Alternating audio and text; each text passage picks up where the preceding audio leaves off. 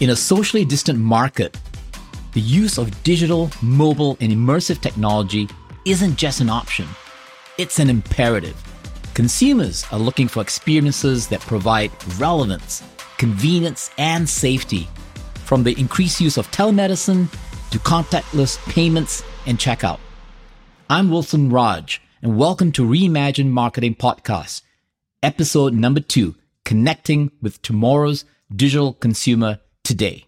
Hi, everyone, and welcome to this podcast. I am joined by my special guest, Bernard Marr, who is a best-selling author, futurist, and expert in digital transformation strategies and technologies. Hello, Bernard. Thank you so much for having me, Wilson. It's really good to be with you again. We did some webinars together recently, and I'm really looking forward to doing this podcast with you.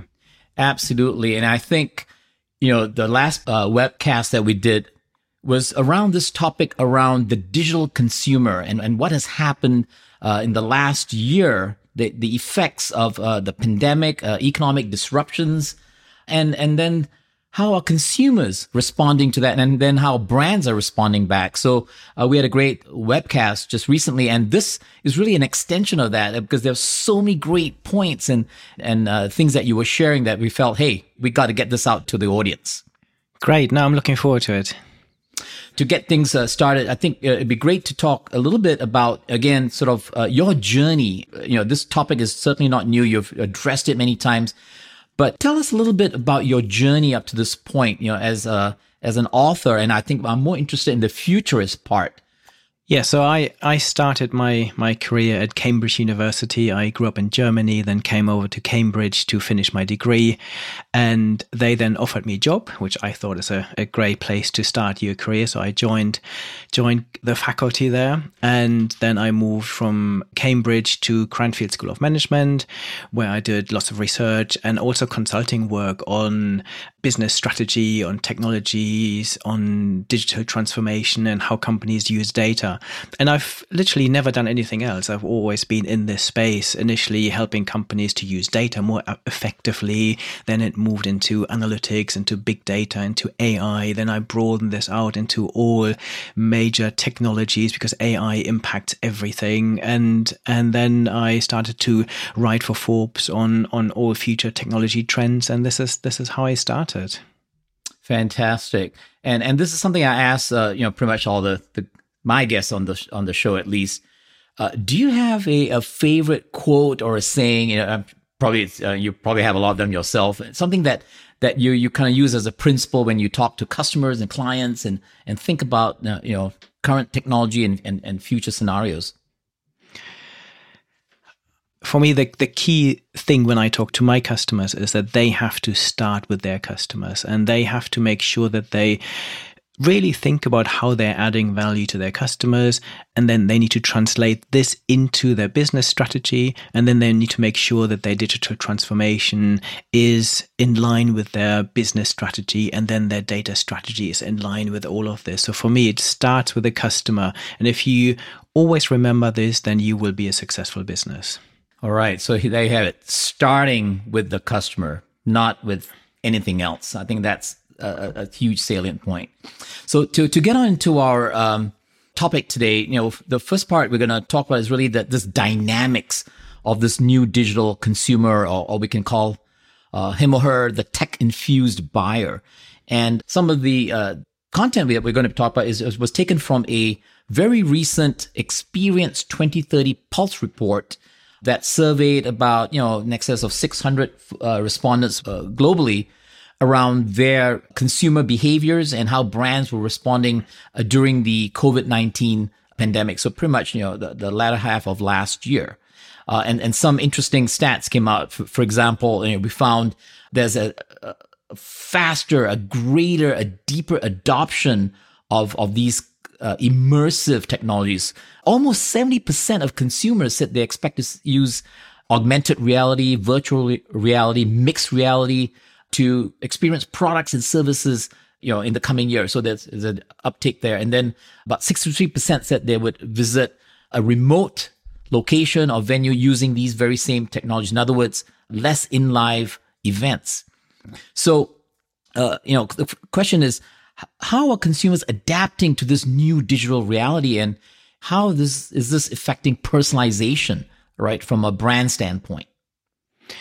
Very good question. So for me, we've all experienced this now, that we simply had to adapt to all of this because of the pandemic, because suddenly from one day to the other, everyone was stuck at home. We had to work from home, shop from home, bank from home, have more home-based entertainment and more digital events. So I think we've adopted incredibly well to all of this as a population of this world. And for me, what we are now seeing is that lots of things have shifted to digital first. And we've obviously all started to upgrade our systems at home. Initially, people were struggling. They might not have had the cameras, the microphones, the networks at home and all of this in place.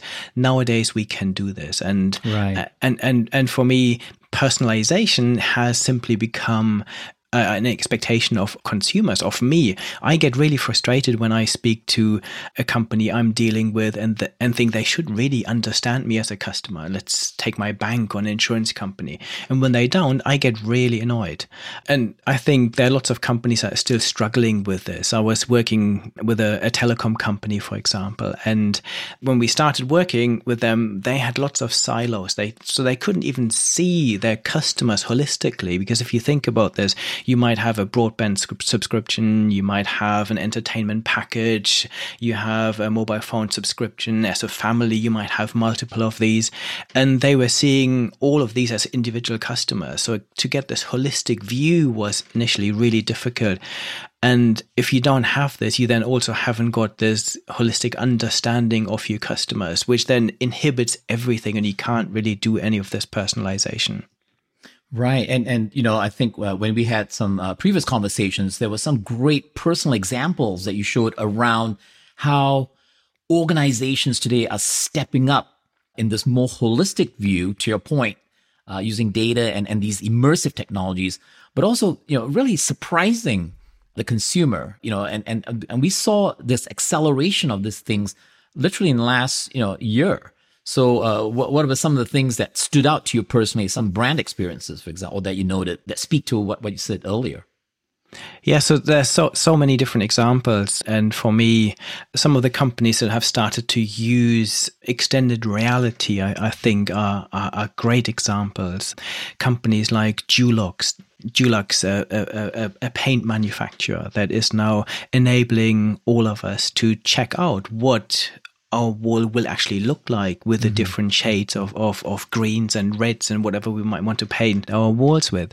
I think I've definitely been there in the past, where you head to the DIY shop, you buy lots of samples, you put them on your wall, and then you choose one. And then when you end up painting the entire wall, you realize actually this wasn't really the color I was hoping for. Absolutely. So, and for me, there are companies that do this really well. Companies like Amazon, for example, they have really reimagine themselves and have thought about, okay, how do we build customer relationships? I think when you first asked me about the mantra and some of my favorite quotes, I think what companies need to do, they need to think about how they solve customer problems, not how they sell products. And this for me is what companies like Apple are doing really well.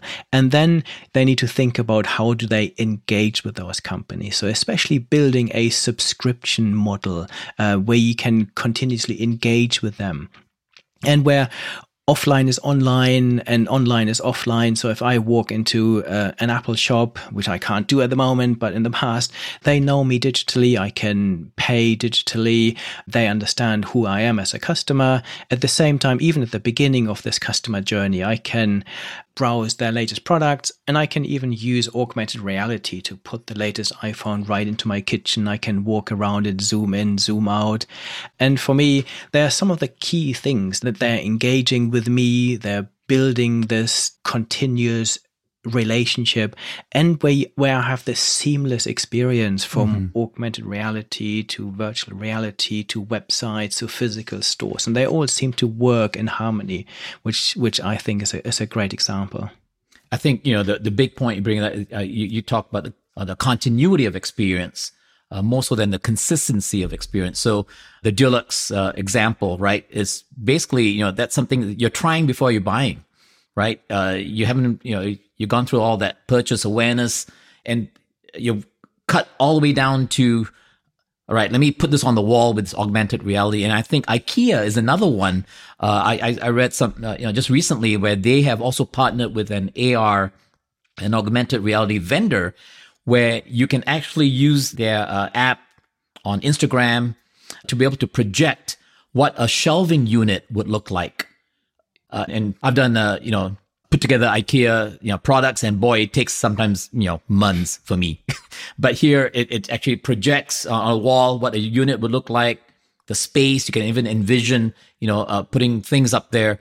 And then if you like it, like the arrangement, you can move it around. You can just press a button and boom, those pieces, those units are exactly, shipped to you. It's just frictionless.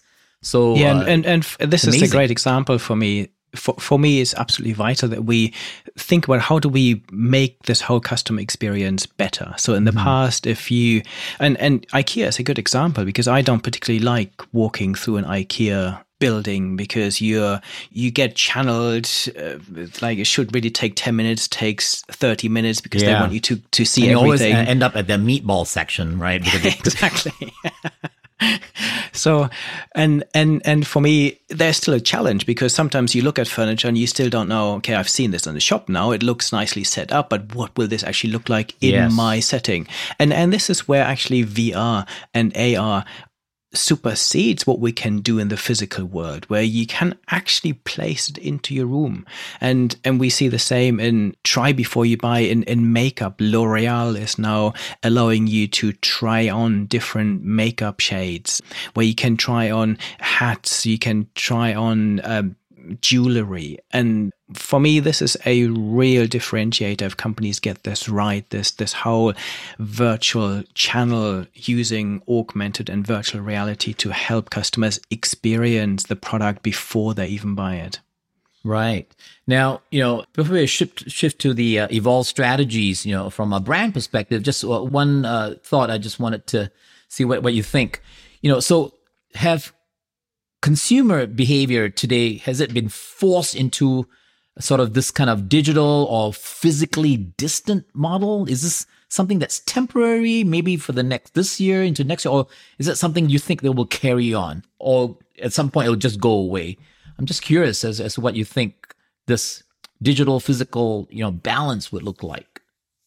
So I very firmly believe that our world has changed forever. And I believe that this will last. I believe that many things will never come back. And if I just think about some of the clients I have, some of the biggest companies around the world, many of them are now selling their real estate, their headquarters, because they realize people can work from home. And if we're working from home, we can do everything else from home. So what we will see in the future is this digital first, and then maybe a hybrid model where it is appropriate. For me, what is key is that companies need to think, what is actually the value of what we've had before? And is digital better? And if you think about this whole idea of try before you buy, one of the examples I often talk about is buying glasses. So I've taken my daughter, who wears glasses, to the optician many, many times to have her annual eye check, and then what usually happens is at the end of the check, you then end up in the showroom, and there you then select your next pair of glasses. But she now is a teenager, she wants some cool glasses, and the shop usually doesn't have what she's looking for. So she ends up buying something that is the closest to what she would really like. And obviously now during the pandemic, you don't want to go into any shop to try on anything. And there are companies like Warby Parker that do this really well, that are offering a virtual interface. So you can use your smartphone, you can use your computer, and you try on glasses virtually. And not just this, they will use artificial intelligence to scan your face and see, okay, you're a teenager, you're female, your head is shaped in this way, and then they will recommend glasses to you. And I think in an ideal world, you would have this when you go to a physical shop. You have someone that really understands what would suit me and then make recommendations. But the reality that I've experienced over my lifetime is very different, that the optician usually, or the salesperson, sits behind a counter and says, just try on all of them and see which ones you like.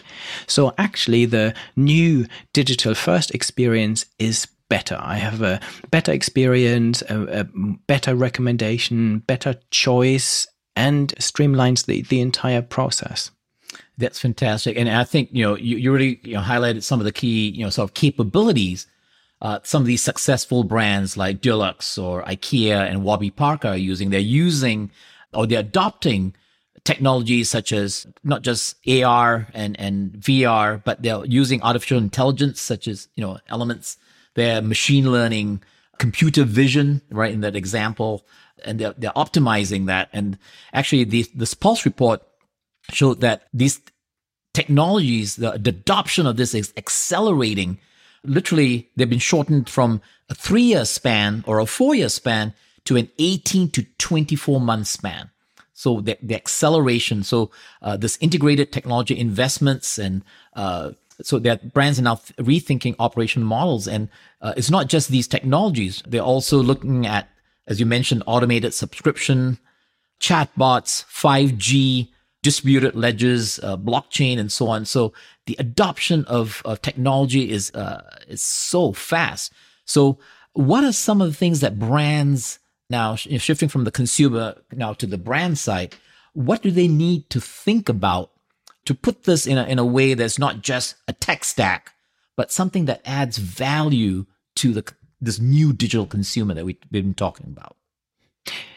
Yeah, so for me, the key here is that you actually start with the customer. So the biggest mistake you can make is you look at all this really exciting technology saying, virtual reality, artificial intelligence, 5G, let's put all of this in place and hopefully we will have a successful business. This will never work unless we start with the customer in mind and really think, how do we add value? How do we solve their problems? And for me, Amazon is a great example because as a business, they've always done this. One of their strategic mantras is to be customer obsessed. And they actually have created this really nice process. So whenever they think about digital transformation, they are starting with a press release that will outline how this digital transformation has made the customer experience better. And this is their starting point. And then they go backwards and say, okay, how can we now use technology to actually implement this and make this better? So for me, it has to start with value creation, really thinking about how I'm adding value, how I'm making the journey for my customers easier and better. And then once you've done this, you can then think about, okay, how do we now establish a better relationship with our customers? This is also something really important, having this continuous engagement. And companies like Body Shop here in the UK, they've done this really well. So they're a cosmetics company and they have now started a direct channel that is very successful. So something that companies like Avon have done for initially, but they are now building this. So they have this continuous dialogue with their customers. They have this ability to understand what customers actually want and how their behaviors are shifting. And we've seen this in other companies like Netflix have had this for a very long time. They have all the insights about what consumers actually are consuming, what they're interested in. And this is why Disney was so keen to start Disney Plus, because they didn't really have this. They didn't have the intelligence and this understanding of what customers want. They can produce a great film.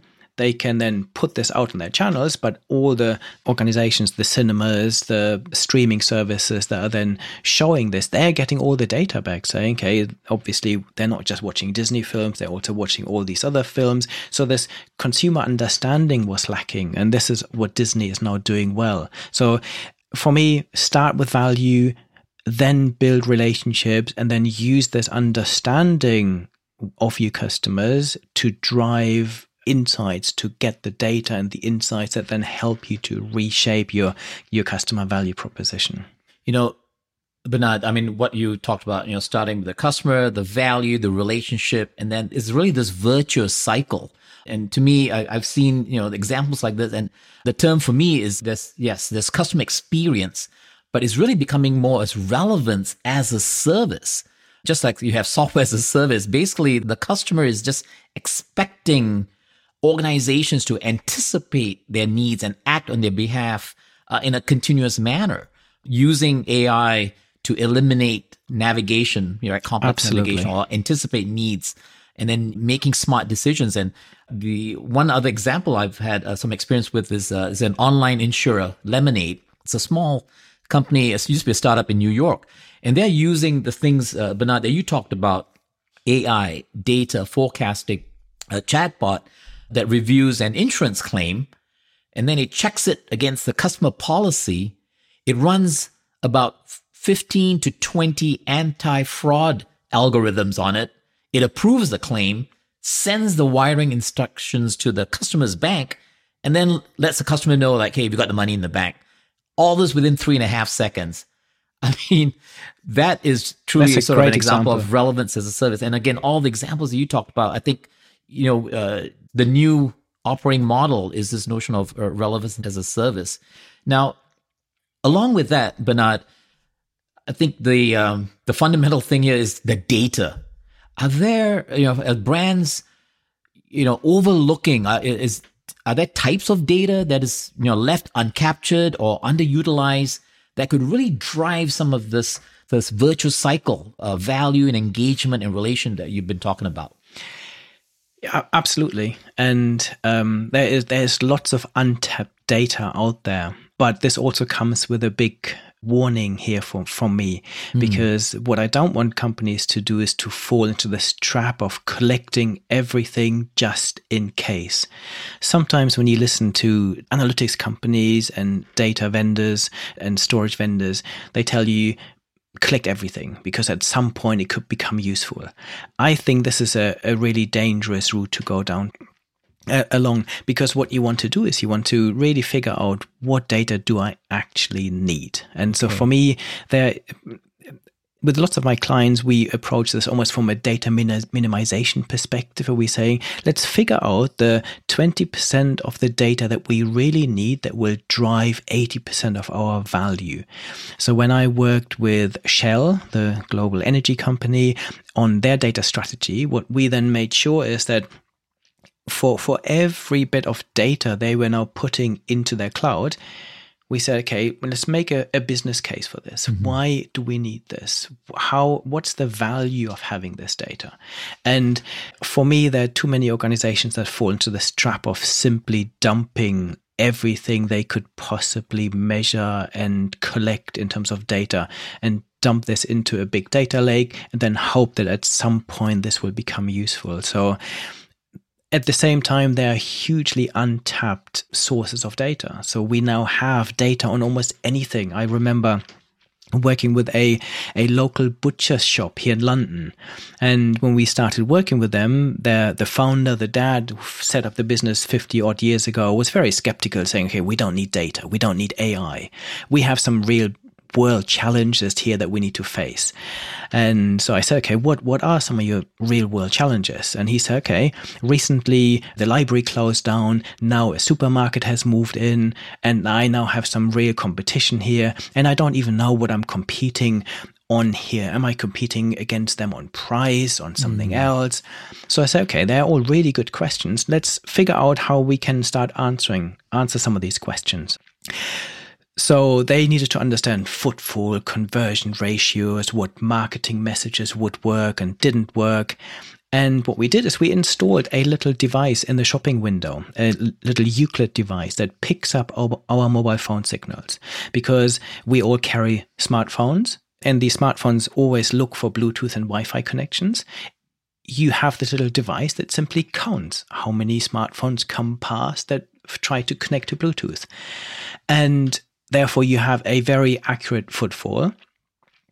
What we then did is, once they had this information, they could then experiment with new marketing messages, saying, okay, let's put a sign out for a week saying we beat the supermarket on all beef, and then see what the impact is. The next week, let's try something different. Let's say, okay, come in for this family recipe that has been passed on through generation on lamb. And not only this, you get all the other ingredients as well. You get the recipe card, and it is all locally sourced.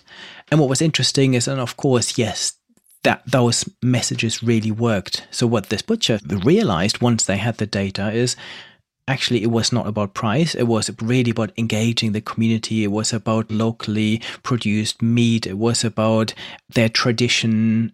And so that this really gave them a new focus. So for me, it's absolutely important to understand the question first and then collect the data and find the data. And there's so much data out there, but we shouldn't fall into the trap of just collecting data for the sake of it.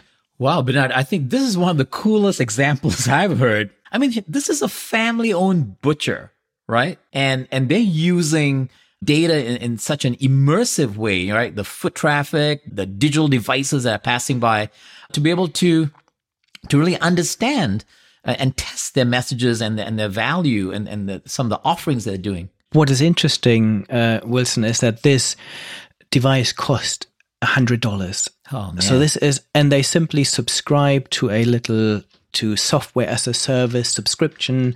And when they started realizing how useful this is, they then also started to think, okay, what other data can we use? What other questions have we got? And they are now pulling in some weather data that the government makes available for free. And they can now use this to predict demand. So they know a week before, okay, the weather is going to be good at the weekend. So let's make some more sausages and burgers to get ready for barbecues and so on. So they've become a really data-driven company throughout this process, which is nice. It is. It's a spectacular example. And I think, for them, they didn't start with all data. They started with some core data and then started incrementally adding, because they were asking bigger questions, either related questions or adjacent questions. And then from there, it's like, okay, to answer this question, I need I need weather data. I need traffic data, for example, and so on. So I think this operating model is something that I think all brands, all enterprises, I mean, if this family-owned butcher shop can do something like that and be a math house and use that data in very creative ways, then I think the opportunity is available for everyone as well. So as we pivot to just a couple more elements, one of the things that that the Pulse report also talked about was around the convergence for the consumer around not just personalization, but also trust and loyalty. How does that factor in? So we've been talking all about immersion and value. There's also a trust factor because of all this data that's connected and collected. So what are some of the guidance you would have for CX professionals around balancing personalization with privacy? So trust for me is vitally important. I've talked about the importance of building relationships and engaging with your customers, and you can't do this unless you have trust.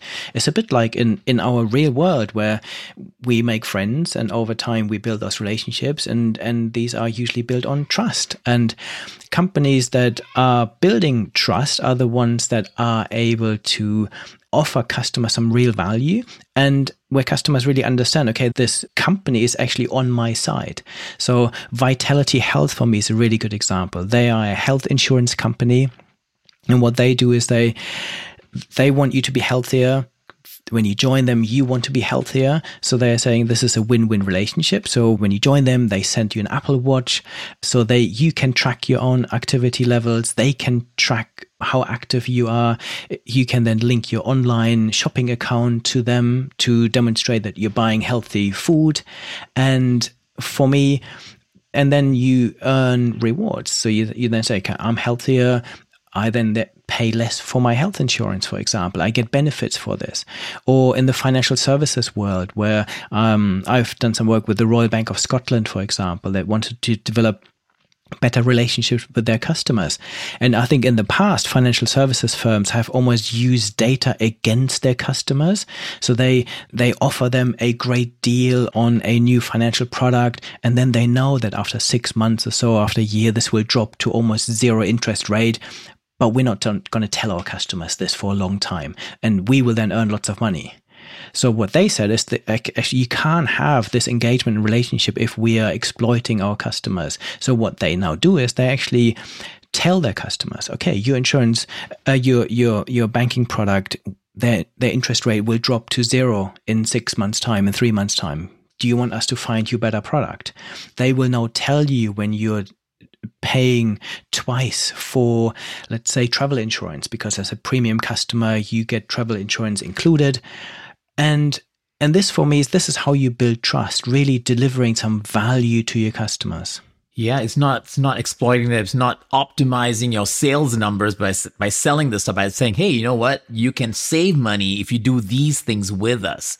That is a switching of that script to build that trust, and obviously to make sure that trust and data protection is part and parcel of this new customer experience. 100%. All right, this has been a great conversation. We're gonna kind of head into the home stretch here. As we think about the ability to deliver these products and services and experience in this new era. As a futurist, I mean, you've probably seen this and you've shared some of the ideas. What are the key 1-2 trends that you see will be coming up right this year and sort of into the next? Okay, I've written a book about the 25 biggest technology trends that will define this fourth industrial revolution. But if I look across all these 25, the key ones are that data is now becoming a core asset for organizations, helping them to understand their customers and everything else. Once they have the data, they can then use AI to automate their business using things like chatbots and machine vision. They can also augment and automate some of the analysis of the data. Then 5G is a huge enabler that will transform so many business models. I feel 5G is not really recognized across businesses of how transformative it will be. Then this whole as a service revolution. So more subscription-based businesses that are delivered via the cloud, and then extended reality, so augmented and virtual reality that will transform our customer experiences. They are, for me, the key trends that I am watching very closely and that are helping my clients to understand and prepare for. Excellent. In fact, the Pulse report did surface some of these key areas around the data uptake, the acceleration of automation and smart technologies such as AI within the brand to do exactly those things. So that's a key part. Now, you've been speaking a lot at different events and so on. So what is the one thing that you would have CMOs or customer experience leaders focus on in response to the pandemic after effects? If you were to give them advice on one thing, what would that be? Yeah, so for me, there are two key words here. One is humility, and the other one is courage. So for me, what businesses and business leaders need to do is they need to really understand and listen and learn to what is going on around them. So we've gone through this, we're still going through this pandemic. So really understanding what customers are dealing with, how this is transforming their world, and then having the courage to actually respond to this in a really authentic manner, and where you try to experiment and try out new technology that will then help you engage with those customers better. So they are, for me, the key things: humility and courage. Fantastic. I think those are absolutely key principles to live by, right? Whether you're in a state of disruption or even if things are going well.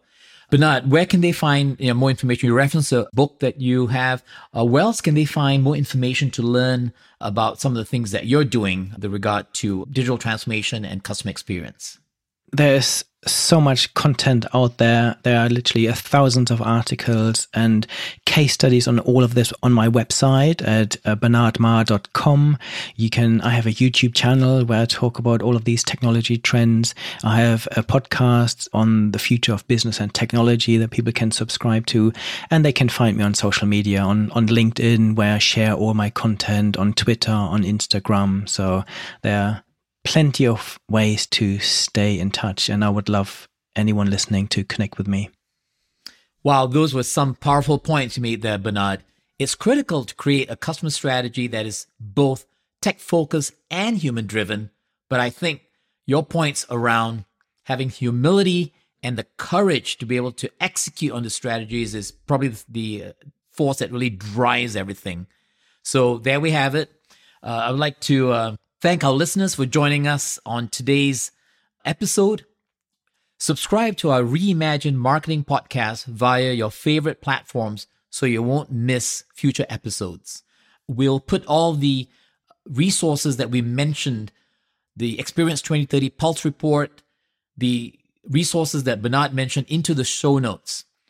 And I would like you all to join me in the next episode number 3, Experience 2030, the future of customer experience, where we'll talk more about these macro trends that impact customers today and how brands can respond to them in real time. Thank you and have a great day. Thank you so much.